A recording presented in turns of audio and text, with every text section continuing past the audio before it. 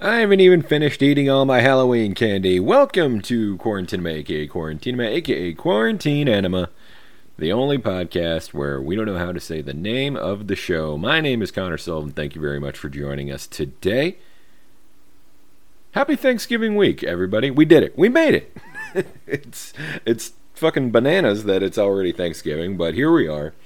Yeah, we're going to do a little Thanksgiving episode. And for those of you who know your Thanksgiving movies. I feel like it's weird. Like, there's plenty of Halloween movies and there's plenty of Christmas movies, but like, strictly Thanksgiving movies are a little tougher to come by. At least, like, I don't think there's any like true like classic like Thanksgiving movies. Like, I don't know. At least nothing comes to mind like right off the top of my head.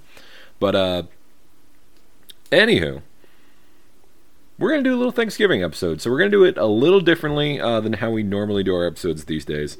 Instead of picking a movie and, talking about the movie for however amount of time and doing reviews and did you knows and all that stuff, I'm going to do things I'm thankful for in movies in 2021.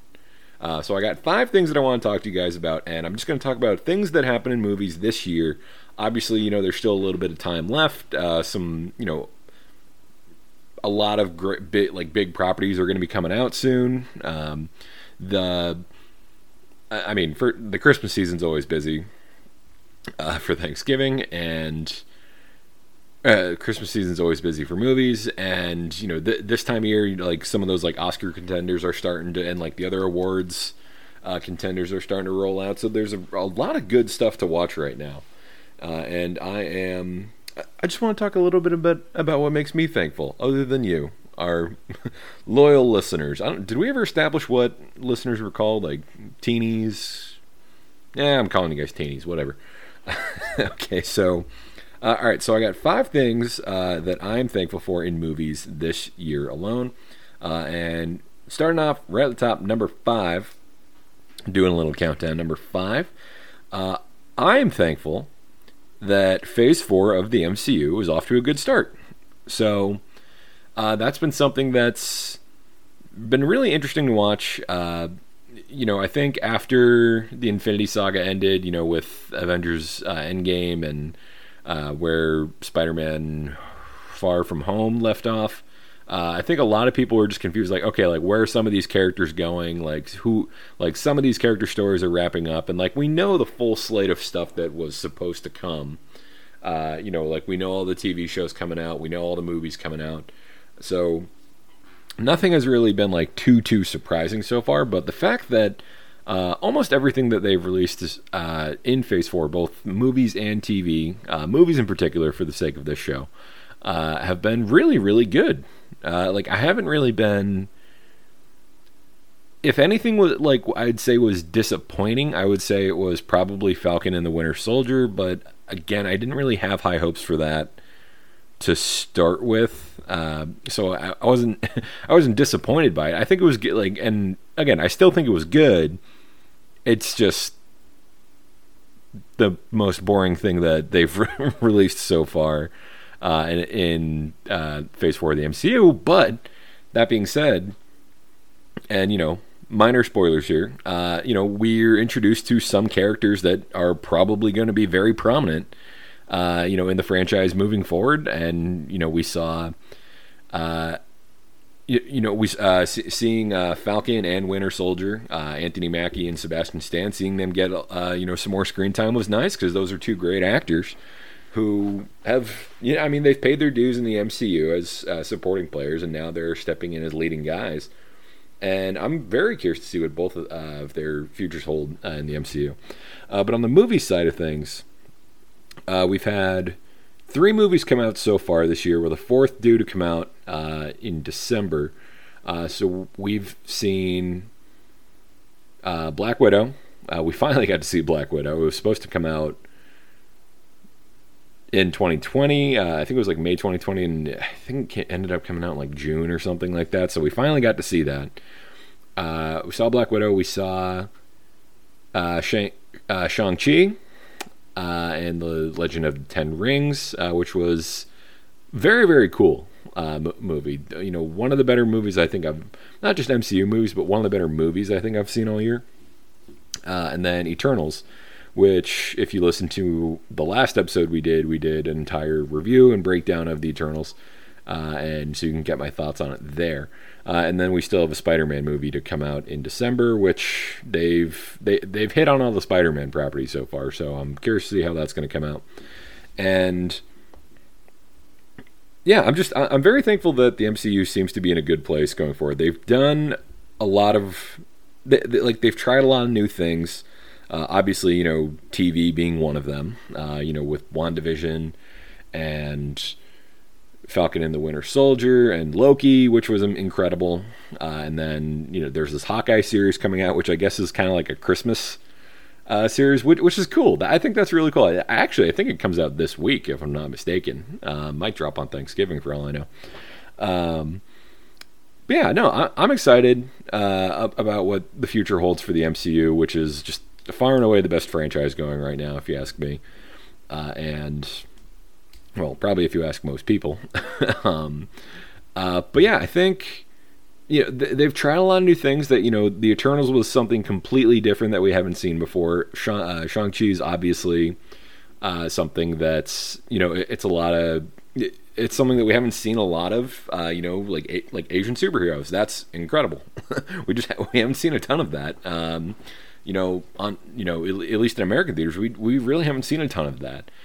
So what they're able to do there, and the world that they created in that movie was awesome, and I think he's going to be a great addition to the MCU moving forward.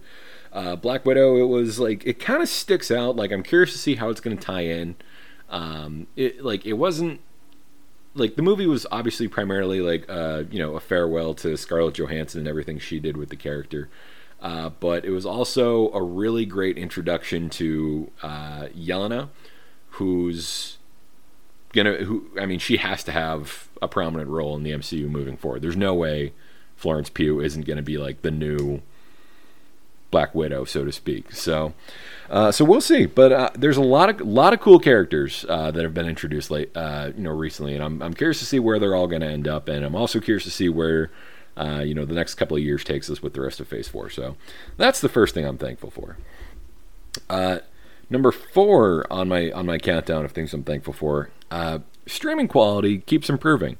This is not a new or a hot take by any means, but this year in particular, streaming has offered more. Throughout most channels have offered more selection, not only in terms of original content, but now there's theatrical releases being released simultaneously, and there's there's obviously the existing movies that they stream, typically when we think Netflix, the non-Netflix produced stuff, so other movies that's always been great, but as far as the actual content that they're producing, Netflix and Disney Plus and HBO have really stepped up their game this year. HBO, obviously, it's a little different because they did this thing where they partnered with Warner Brothers, and Warner Brothers is basically going to release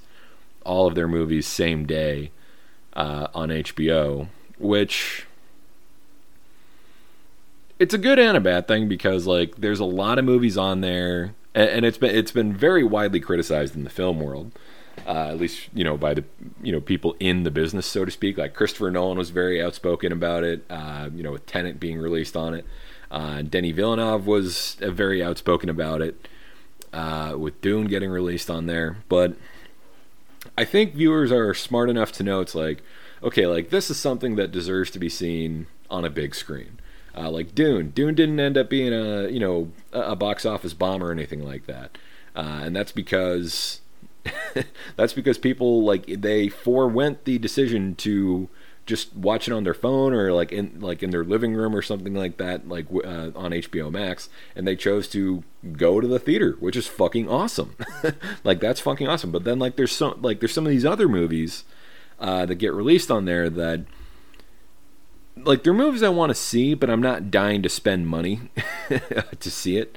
Go in the movies. It's not cheap. I mean, I go alone, so it's not nearly as bad as it is for some other people who, whether they go on dates or they go with a group of friends or stuff like that. Like, I am a firm believer that as an adult, one of the best skills and hobbies you can develop is the ability to go to the movies comfortably by yourself. You don't have to worry about making plans with anyone. You don't have to worry about, where do you want to sit? You don't have to worry about, like this time doesn't work for me. Can we do this time? You don't have to worry about, do you want anything from the concessions? Like, should I get it? Should you get it? Like this, like this and that. You don't have to worry about sharing, stuff like that. And, Brent and I, we go on lots of dates to the movies. We went to one on Friday. But I like going to the movies by myself. And I think that most other people should too. And people who do that and have that ability, everyone you talk to is just like, yeah, it's the best. It's the absolute best. So well worth the $25-ish. It usually ends up costing between tickets and concession. But anywho, but yeah, getting back to the streaming stuff like HBO, like movies like what was it called? No Sudden Move, new Steven Soderbergh movie, Don Cheadle, Benicio del Toro, John Hamm. I think John Hamm was in it. But like, it's this kind of crime goes wrong and people are trying to figure out like how to fix it. So it's got that Soderbergh kind of humor to it. But I mean, I hated the way that they shot it. I absolutely fucking hated the way that they shot this movie. That's the kind of thing where it's like, okay, like this would normally come out in theaters and I'd normally say like, there's some things like I'm just waiting, like I'll wait till it comes out on streaming and then I'll check it out. And I've done that and I've regretted that. I was like, there's some things I was like, damn, that was great. I wish I saw it in theaters. And then there's other times where I'm just like, yep, played that perfectly. That movie stunk. I didn't miss anything here. And like, so with like No Sudden Move as an example, I didn't really want to go see it, but it was available to me because I have HBO. And, it's a lot of talent, and there's a lot of talent in that movie, and a lot of talent that I like and admire. And I was like, like let's throw it on. Like, let's see what happened. It ended up not being that great of a movie, but that's totally fine because that's like some of the beauty of, some of the beauty of streaming. And, if you look around some of the other channels, Netflix, I mean, they have a new thing coming out every week. Obviously, not everything is a hit. I mean, what studio can release 52 successful movies in a year? But they've had some pretty good ones. Like Harder They Fall was pretty good. Red Notice was pretty good. Those are two of the more recent ones. Concrete Cowboy, if you go back to the beginning of the year, with Idris Elba, that one was really good. I'm surprised that one didn't get a little more hype. Kate, another one with Mary Elizabeth Winstead. Off the top of my head, Gunpowder Milkshake, another one. So like, there's been movies that like, I admit I haven't watched all of them, but like the ones I've watched, I enjoy the majority of. But I also like to think that like I have a good idea of like, okay, like I know I'm not going to be interested in that movie, so I'm not even going to waste my time with it. So, but yeah, no, I think that, what's happening in streaming right now, like it's been a great year for them, even though like it is somewhat controversial because like, yes, like it's affecting theaters, and yes, it's you don't get as many like large scale movies, but that's not necessarily a bad thing. Like, I mean, some of the best filmmakers out there are indie filmmakers. So, streaming it, and like not everything needs to be seen on this giant screen. Like some of these are just smaller, more intimate stories that are totally fine just watching on your TV, like something like Dune or, like one of the MCU movies. Like, yeah, you bet your ass I'm going to the theater to see that. But no, it's been a pretty great year for streaming, if I do say so myself. And there's only more shit coming out, especially with the holidays coming up. All right, so the third thing I'm grateful for this year, number 3 on my countdown, it's the finale at the Oscars broadcast. So if you remember, and this was back in March, I think it was. So if you remember, so last year, obviously Chadwick Boseman passed away unexpectedly, and that was kind of like that was a big narrative last year in movies. As like Chadwick Boseman passed away. Like what projects does he have coming out? What's gonna happen to Black Panther in the MCU? And just kind of reflecting back on the brief but amazing career that he had. And Ma Rainey's Black Bottom comes out on Netflix last year, for further proving my streaming point. So Ma Rainey's Black Bottom comes out, and he fucking destroys it. He was absolutely awesome in that movie. I didn't love the movie as a whole. I thought he was, he was the standout from the movie, if you ask me, hands down. It was a little too theatrical, and when I say that, like, the movie was a play that was adapted for the screen, but it didn't feel like a movie at all. The whole thing felt like a play. Which is, I mean, that's, I got nothing against the theater. I have no problem with that whatsoever. But, it's just kind of not, I don't know. I don't want to put down his performance at all. But last year, The Father also comes out with Anthony Hopkins, and holy fuck, he is absolutely incredible.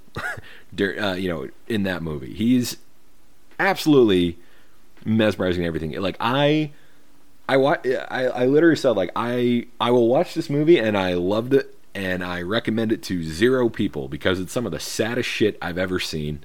But it was some of the best acting I've also ever seen, courtesy of Anthony Hopkins. So fast forward to Oscar night, and so obviously, last year's show was a little different. It wasn't in the Kodak Theater. It was a much more intimate venue with kind of just the nominees on hand.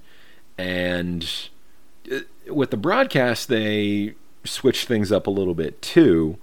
Most notably, usually the last award of the night they do is Best Picture, which makes sense. But they didn't do that this year. I think they went Best Director to Best Actress to Best Picture. So they went like Nomad, Nomad, Nomad. And director and actress might be mixed up, but like it was Nomad, Nomad, Nomad. And then like clearly they were positioning this so that the last category of the night is Best Actor, and they were banking on the fact that Chadwick Boseman was going to win because he had won a lot of things leading up to that night, like a lot of the other smaller award shows. And they were gambling that there was going to be this like kind of Heath Ledger moment of, okay, like we have a posthumous Oscar, we're going to, are we going to see his family? Are we going to, someone going to accept it on his behalf and this and that? So like, what's going to happen when Chadwick Boseman wins? And that was one of the main things people were talking about leading up to the show. So the time comes and they announced the winner, and again, this is the very end of the broadcast. They announced the winner. They were totally gambling on Chadwick Boseman winning, but he doesn't win.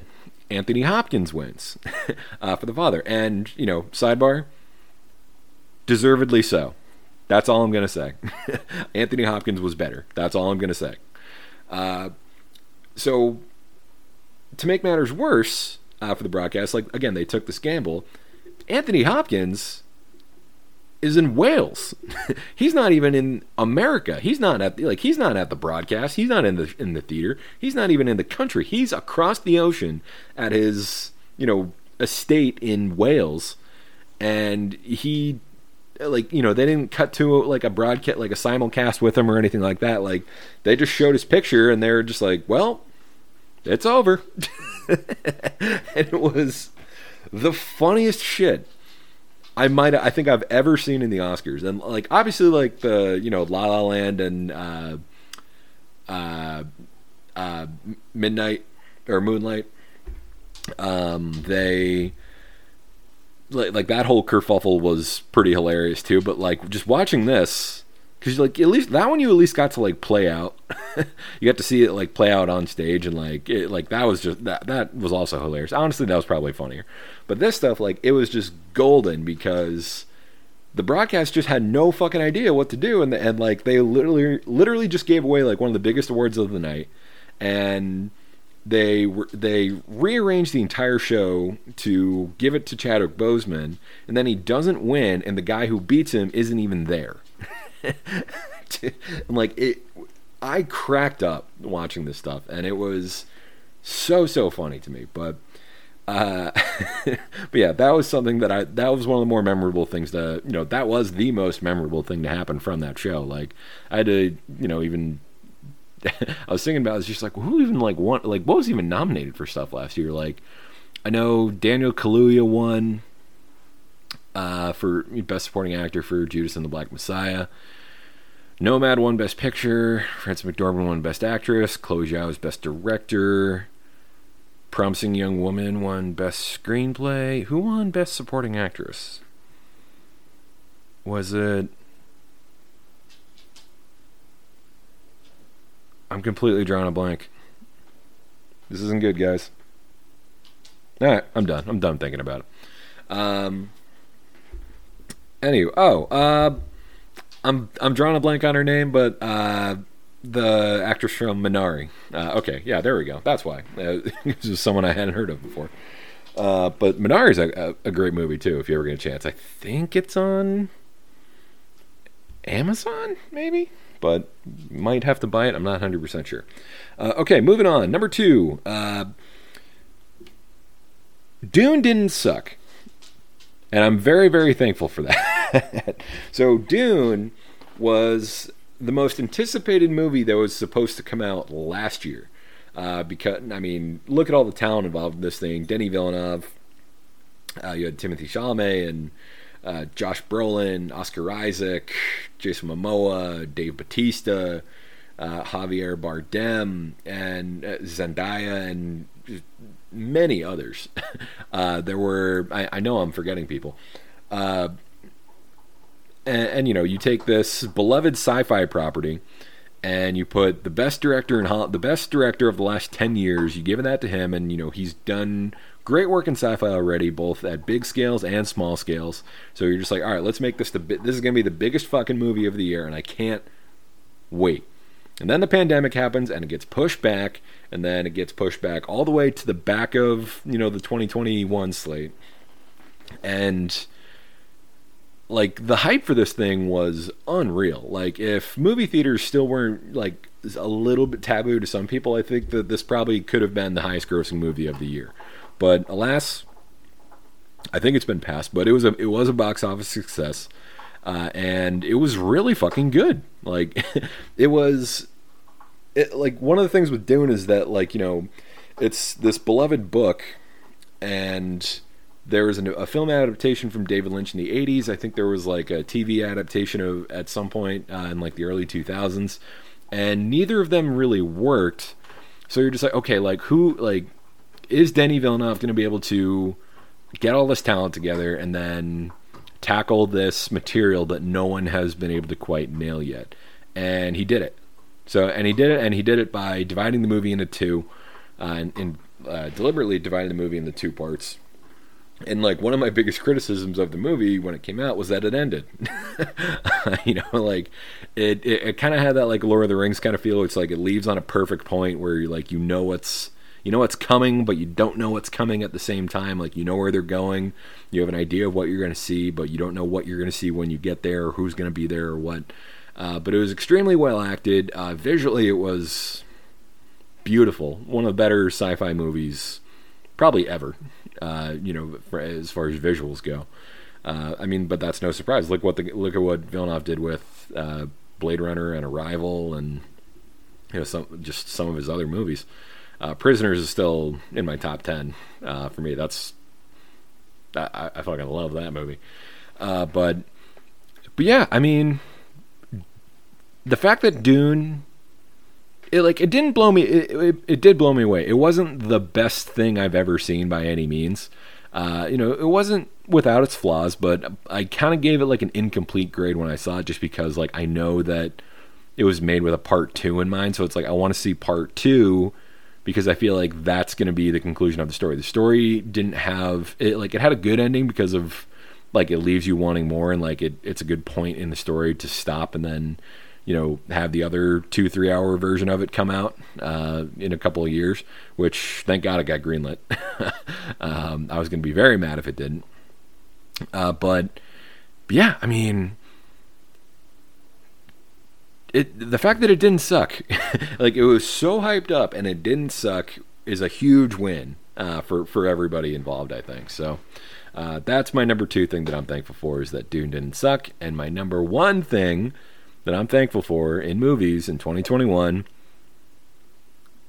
movie theaters are back. That's an obvious one. Come on, guys. Like, I know that like they kind of opened up last year, but it was a little weird. But now it's becoming a little more normal. Like every time I go and like I tell someone I went to the movies, they're like, "Oh, I didn't know like movies were even open," and blah blah blah, and this and that. And I love it. Like I've gone to the movies a lot lately. I'm glad to be back. And the other thing that's nice about them being back, the theaters aren't full. So, I love being in a jam-packed theater as much as everyone else, and especially just with like the way that theaters are designed now. It's like there's more space between the chairs anyway, just because they're like the big recliners now. But I mean, damn, like it is so goddamn awesome to, just go see a movie at your local theater. And, you get your popcorn, you get that big old buttered movie theater popcorn, you butter it yourself, you plop down in the recliner. There's like a little bit of anxiety because now it's like everything's ticketed. So like you're hoping just a little bit that like no one's going to be in your seat. And that actually happened to me a couple of weeks ago when I saw The Eternals. Someone was sitting in my seat, but like the entire row was open and the movie was about to start. So I was just like, I'm just going to go buffer zone with this guy. Like, I'm not going to say anything. But if someone comes into my thing, that's when I got to be like, hey, you're in my seat. So thank God that didn't become an issue. But yeah, no, it was, I love the fact that the movie theaters are back. Movie theaters are like it's where people fall in love with movies. Like, yes, like streaming and like watching stuff at home and it is great and everything. But movie theaters, like, those are the experiences that you remember. Like, I still remember the first time I saw The Dark Knight in theaters. I still remember the first time I saw Master and Commander with my dad. I still remember seeing Return of the King in theaters for the first time. I remember seeing Harry Potter, when I was a little kid for the first time. I remember I've been to hundreds and hundreds of movies over the years. And, there's just some movies that stick out to you a little more because like you have that like feeling of like, oh damn, like I saw it on the big screen, I saw it with the audio and stuff like that. Like oh man, there's just nothing like it. And not every movie demands to be seen on as big a screen as possible, but there's just nothing like it. No, like I've never looked at a movie and I was like, damn, I wish I watched that on TV instead. So well, I mean, the subject, maybe, but, like, the actual, like, experience of it, I'm just like, damn. I fucking love the movies. It's my favorite place to go. So, those are my 5 things that I'm thankful for this year. I'd love to hear what you guys are thankful for. Send us a note at QuarantineMaPod on Facebook, Twitter, or Instagram. Actually, just do the Instagram. You know what? Like, we have a Twitter. I haven't posted in over a year. I tell you guys every episode to go follow us, but no one ever does. And I never post anything, so just go to the Instagram. That's fine. It's just part of my cadence at this point, too. But, all right. Let's get in to some rapid-fire reviews. I got 3 movies that I want to talk about. I went to the movies twice recently? No. Okay, but I still have 3 movies. I went to the movies once. And the movie I saw in theaters was Belfast. Belfast, the new movie from Kenneth Branagh. It's kind of a semi-autobiographical story of him growing up in Belfast during the late 1960s, which, for all you history buffs out there, was a very tumultuous time in Northern Ireland's history. And it's not really focused so much on the conflict, like, there's, acts of terrorism and, like, this whole Protestants versus Catholics, thing going on. I'll be 100% honest, I don't fully understand the conflict, but it's more, the movie itself focuses more so on this family In particular, this little boy named Buddy, and like growing up, like what your neighborhood is like during all this. It's essentially like, what is it like growing up during that time? Not necessarily about the conflict itself and like the revolution and the us versus them, and that stuff is like sprinkled in there a little bit, but it's stuff that he sees. Like a lot of it is more so like the things he sees around his house, the relationship he has with his parents and his brother and his cousin and his grandparents and like the neighbors and stuff like that. So it was really, really good. I think Belfast is going to be a serious contender at the Oscars this year.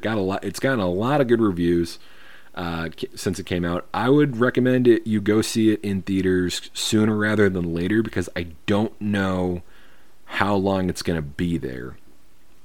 Because this is a very tough movie to market.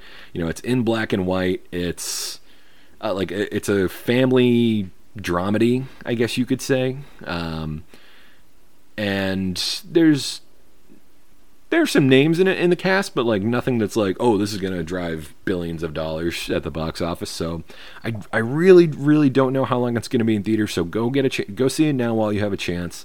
There's a possibility it could pop back up, early next year if it's doing well in the Oscar campaign and it needs people to go see it. And I really think that like with this movie in particular, word of mouth is going to spread like wildfire, because it is a crowd pleaser. Now, it's not like incredibly cheesy, but it's, the humor in there is sweet. You get to see a little bit of everything. You get to see, how terrifying it must have been to grow up during a time like that. But at the same time, you see like the love in this family and like the dynamic between them. And the kid who plays the little boy, Jude Hill, he's incredible. He's so goddamn good. It kind of reminded me a little bit of the kid who played Jojo in Jojo Rabbit a couple of years ago. So. The movie also, so that kid's name is Jude Hill. The movie also stars Jamie Dornan, Judi Dench, Kieran Hines, who you might recognize from Game of Thrones. I think he was one of the Boltons, if I'm not mistaken. I'm doing a quick scroll. Mance Rayder. Oh, I think he's someone from the Night's Watch or something, but. And it also stars, and I might butcher her name, Catriona Balfe. So, a couple things about the cast. One, Jude Hill, the little kid, awesome. Kieran Hines, very much going to be in the Oscar conversation. I don't know if he's going to win, but it's probably the first time I've like watched a movie this year and just be like, well, that guy's going to, be in the race. I've seen it in a couple other movies. We talked about The Last Duel a few weeks ago, and we talked about Adam Driver and Matt Damon and Ben Affleck, and I said, well, actually, okay, so I retract what I said about Kieran Hines, because I said Ben Affleck should be in there, but Jodie Comer, her character in that movie, that was the first time I was like, that's the best performance I've seen all year. I don't think Kieran Hines really matched that in this movie, but I think he's going to be in the Oscar conversation hands down. He's also just, a well-respected character actor who's had a long career, over 120 credits on his IMDb at this point, and he's starting to become more and more prominent as he gets older. So it's kind of like a J.K. Simmons kind of role for him. So, but he plays the grandpa in the family. Very, very funny, but very sweet as well. Judi Dench could be in there. We'll see. She was great as well. Jamie Dornan's an interesting cat to me, because you know who he reminds me a lot of is Robert Pattinson. Not so much in like the types of projects he takes on or how good he is, and like he's just like full on like method guy. It seems like he really seems like a guy who it's almost like a Jamie Dornan or a Matthew McConaughey even. Like, he is defined, his career so far has been defined by the 50 Shades of Grey movies. And, those movies suck. Those movies suck. I think everyone involved with those movies know they suck, but they made a shit ton of money. He was a young and up and coming actor, and who can blame him? Really, I mean, he's 39. Like, he's still young. He's still up and coming. He may not be like on a first name basis, but like, when I compare him to Robert Pattinson, obviously like Robert Pattinson had the Twilight label on him for a little while, so like it was tough for, like, he struggled to have other people in the business take him seriously because he's Edward Cullen, but he's like, no, like I'm gonna go and do The Lighthouse and Tenet and The Road. I think it was The Road, the movie with Guy Pearce, and maybe it was The Road, but yeah, and Lost City of Z, and like he went really like out of it. And Good Time. How could I forget Good Time? Especially Good Time. And especially The Lighthouse too. He took a lot of different routes and kind of avoided blockbusters for a little bit. I know he's going to be Batman next year. So, welcome back. But he went this different route, and he worked with, a lot of unique directors, played in a lot of unique films, played a lot of really good characters, showed off his range. Jamie Dornan's kind of doing the same thing here. Obviously he gets labeled as, 50 Shades of Grey is kind of his thing. But then, he's in shows like The Fall, which is incredible. It's a great little mini-series that came out in the BBC. He was actually in that before 50 Shades of Grey, but I think it kind of took off after. It took off a little bit after that. But we've also seen him in A Private War, which, if I'm not mistaken, I think that got an Oscar nomination for Rosamund Pike. Nope, I'm wrong. So come on. He was in that. He was in Barb and Star Go to Vista Del Mar. Very, very funny movie. Came out, I think, late last year or early this year. I'm not 100% positive, but hilarious movie. Absolutely fucking love that. He is hysterical in it. And it was just like so like against character of what we've seen from him. What's another one he's done? Siege at Jagaville. That was post 50 Shades of Grey, but still in like the middle of the franchise being released. Belfast, like he plays the dad in this one, and it's he's a conflicted dad. He's trying to balance like commitments to work and his family. He works in England, but his family's in Belfast, so he has to kind of come home on the weekends. And he's trying to get them out because of like the tumultuous time that they live in. But he's still doing it with like a humorous eye, and it was a really cool role for him. It was a really, really fun role to see him in like that. And he's also responsible for one of the best musical moments of the year, which takes place in the movie. I don't want to spoil anything, but the song in question is Everlasting Love, and it is going to be stuck in your head for days, and you'll remember that scene from the movie very fondly. And one last thing about that movie I want to mention. Catriona Balfe, she plays the mom in the movie. Unbelievable.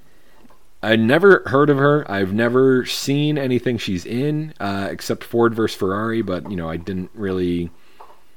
Like, I know she played Christian Bale's wife in it, but, she didn't really stick out to me in that movie. But holy shit, I think she's going to be in the Oscar conversation as well. I don't know if she's going to win.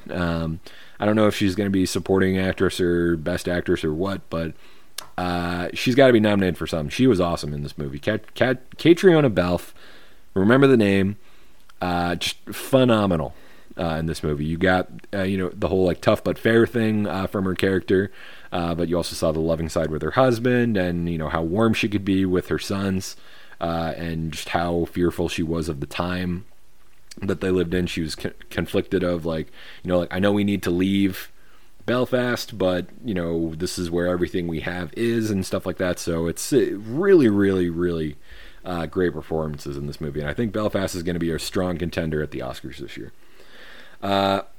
Speaking of Oscar contender, this one, I don't know if it's as sure a thing, but another movie I watched this week, it's available now on Apple TV. It's called Coda. Coda was a big hit at the Sundance Film Festival earlier this year. Got picked up by Apple for a record-setting, distribution deal.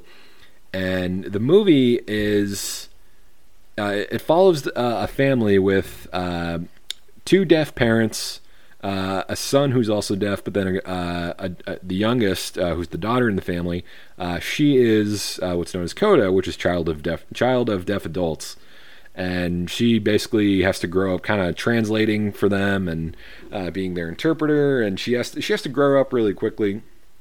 The movie was shot in Gloucester, Massachusetts, so nearby show. Phenomenal acting performances, very well written movie. This movie was fucking awesome.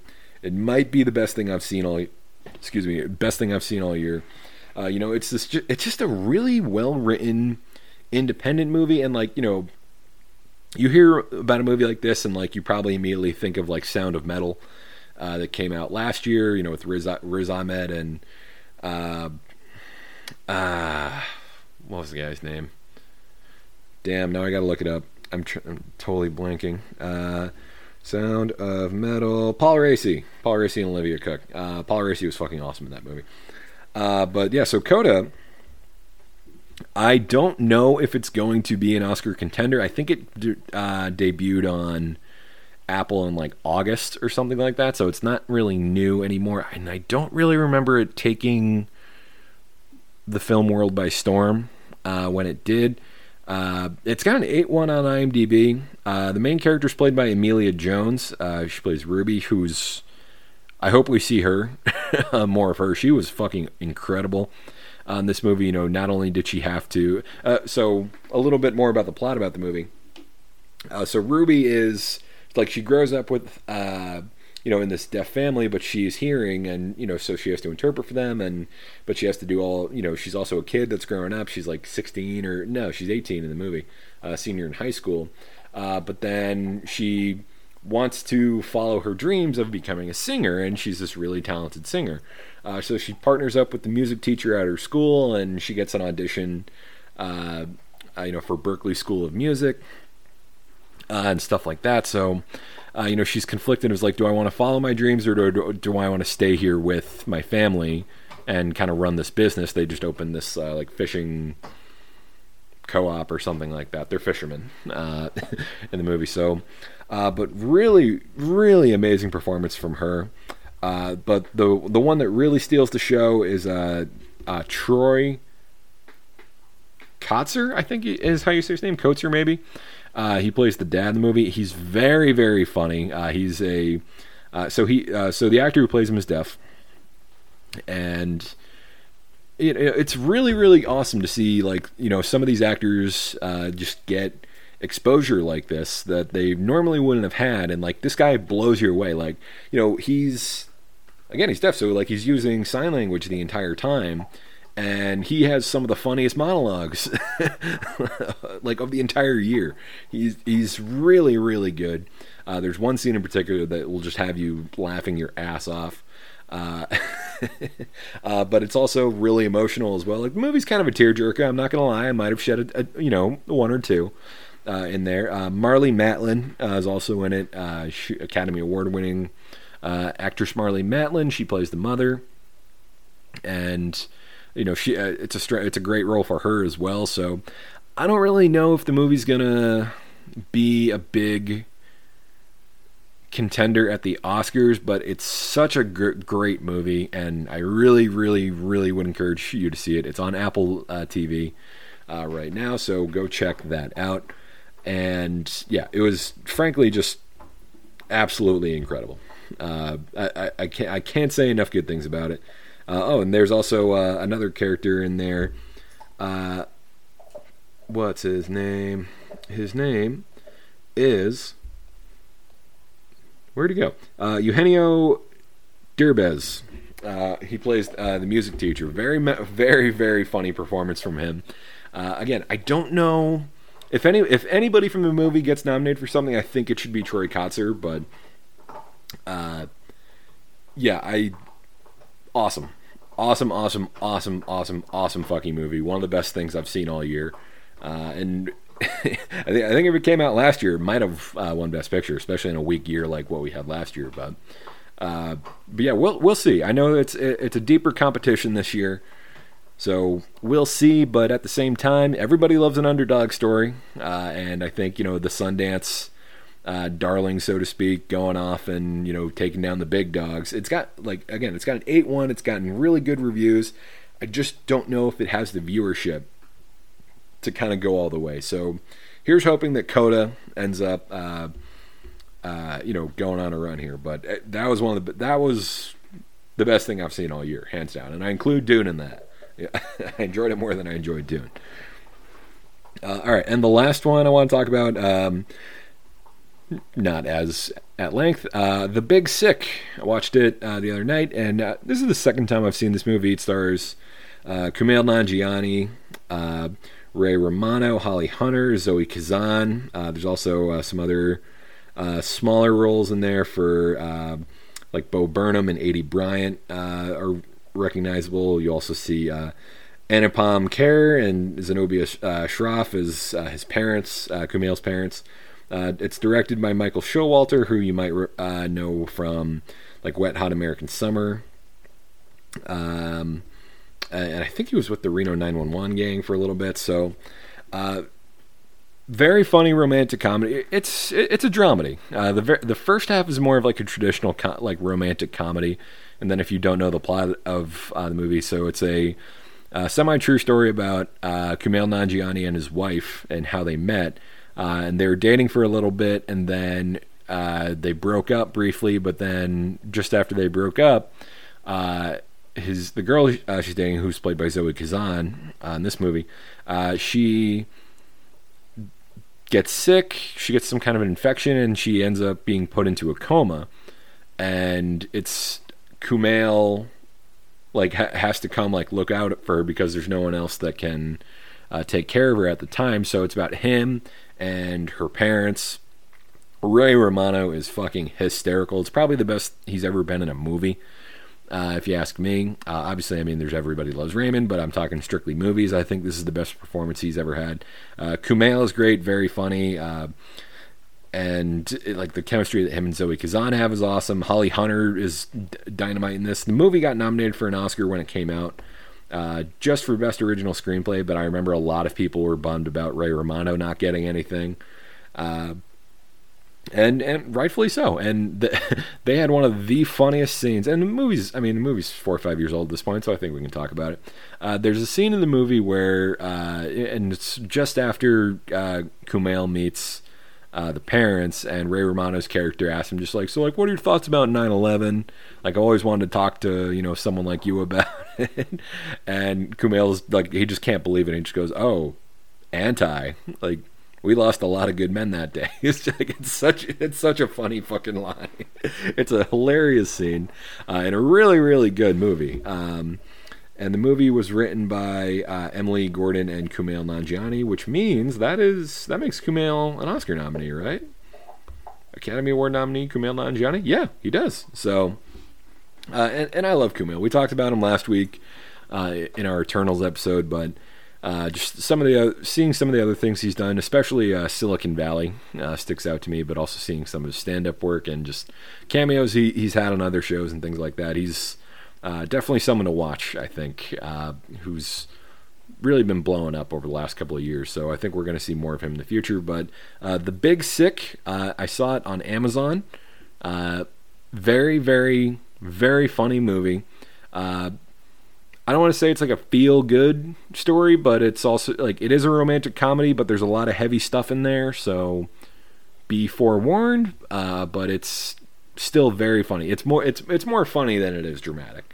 I guess I should add that in there. But it's also a great look at what Kumail's life as a Pakistani immigrant is like.